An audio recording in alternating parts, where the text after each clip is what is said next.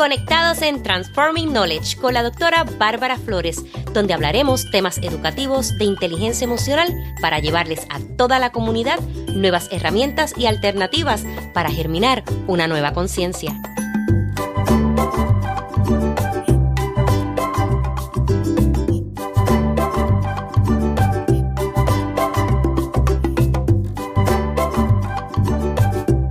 Saludos a tu espacio Transforming Knowledge. Soy la doctora Bárbara Flores, especialista en liderazgo educativo e inteligencia emocional, autora del libro El liderazgo escolar y la inteligencia emocional ante la crisis social.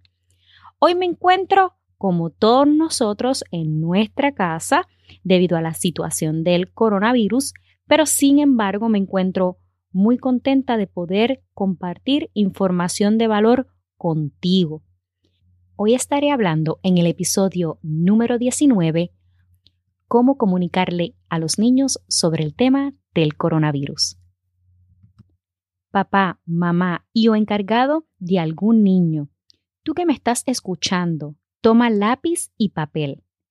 Ante la pandemia global del coronavirus, es momento de tomar las medidas preventivas, entiéndase necesarias, sin entrar en el pánico colectivo, lo que es un buen momento para incorporar la inteligencia emocional y social en nuestros hogares. Podemos comenzar con preguntarles a nuestros niños qué han escuchado sobre el coronavirus y luego, depende de la información que ellos nos compartan, nosotros le agregamos información clara, precisa y concisa, de acuerdo a la edad. ¿Qué te quiero decir con esto? Por ejemplo, a los niños de 4 y 5 años es más fácil si les explicamos por medio de dibujos desde dónde comenzó y hasta dónde ha llegado el coronavirus. Recuerda no tener miedo de hablarles. Brevemente le puedes decir que el coronavirus se contagia con facilidad y que es por esto que tenemos que lavarnos constantemente bien las manos y no tocarnos los ojos, la nariz y la boca. No los cargues con información, comunica con hechos de manera calmada, tranquila y clara. Ten en cuenta que como transmitas, la parte emocional es indispensable.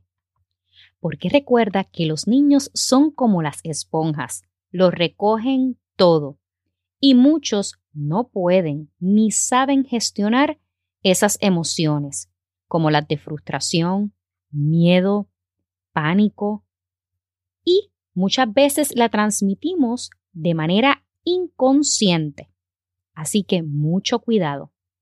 Háblales frecuentemente sin abrumarlos, pero también escúchalos y respóndeles a sus preguntas. Déjales saber que si sienten alguna preocupación, no duden en dejártelo saber. No evadas sus miedos, trabájalos con ellos.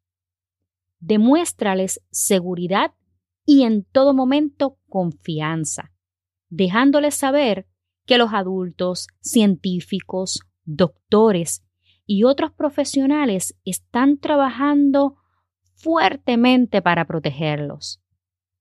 Corrígeles información errónea. Por ejemplo, pudieron ver algo en Internet, en las redes sociales. Recuerda que es momento de supervisar el Internet, las redes sociales en casa, especialmente para los adolescentes. Depende de la edad, comunícales que el 80% de las personas se recuperan, lo cual es un hecho muy positivo. La clave es no alarmarlos. Calma tu ansiedad, desespero y pánico antes de hablar con ellos. Es importante dejarles saber que los niños no son vulnerables y que es más común en personas mayores de 60 años o más. Es un buen momento para que le podamos enseñar a nuestros niños y sobre todo practicar la responsabilidad social, que es el compromiso, obligación y deber que tenemos con nuestra sociedad y lo hacemos de manera voluntaria. Y tú te preguntarás, ¿cómo lo puedo hacer? Pues vamos a cuidar, vamos a llamar abuelo, abuela, a la tía, a estas personas que son mayores, que vivan con ustedes o en otra casa.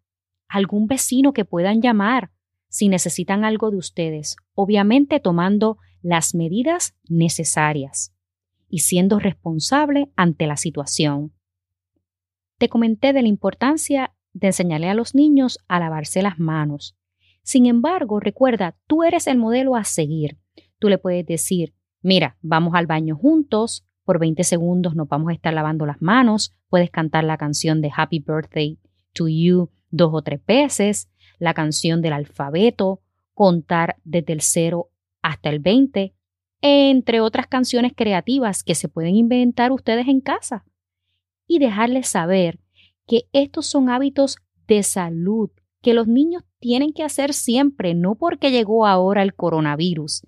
Es algo que tenemos que hacer todos los días, antes y después de comer, si están jugando, luego de ir al baño, si tosen o estornudan, taparse con el codo flexionado o utilizar pañuelos desechables, inmediatamente botarlos al zafacón y lavarse las manos. Recuérdales, no te toques la cara, la nariz, los ojos y la boca. Nosotros como adultos sabemos que cuando a nosotros nos dicen no nos podemos tocar los ojos, la nariz, la cara, otra parte del cuerpo cuando estamos pasando por alguna situación es cuando más piquiña nos da. Así que imagínese un niño que no tiene esa conciencia desarrollada, tenemos que estar muy pendiente de ellos. Te cuento que mi hija me preguntó, mamá, ¿y ahora tenemos que ponernos esas mascarillas que la gente utiliza? Yo le digo, hija, no. Muchas personas se los ponen por medidas de seguridad, porque están enfermos, o los doctores, las enfermeras, otros profesionales se los tienen que poner, vuelvo y repito, como medida de seguridad. En conclusión, a ti como adulto y a los niños, tenemos que aprender a ser más racionales y enseñarle a ellos, a ser solidarios, empáticos, disciplinados, responsables, compasivos y tomar conciencia social. Cuidemos a nuestros niños que son el futuro del mañana y vamos a aprovechar y apapacharlos, a darles mucho cariño, seguridad y confianza. Dios los bendiga a todos y cuídense mucho. Hasta la próxima. Te invito a mi página web www.barbaraflores.info, donde encontrarás información sobre los servicios que ofrezco, tales como talleres, seminarios, asesoría, el enlace de podcast, el enlace de YouTube channel y también mis redes sociales para que me sigas y estés al tanto de todo lo que está pasando con Bárbara Flores. Hasta la próxima.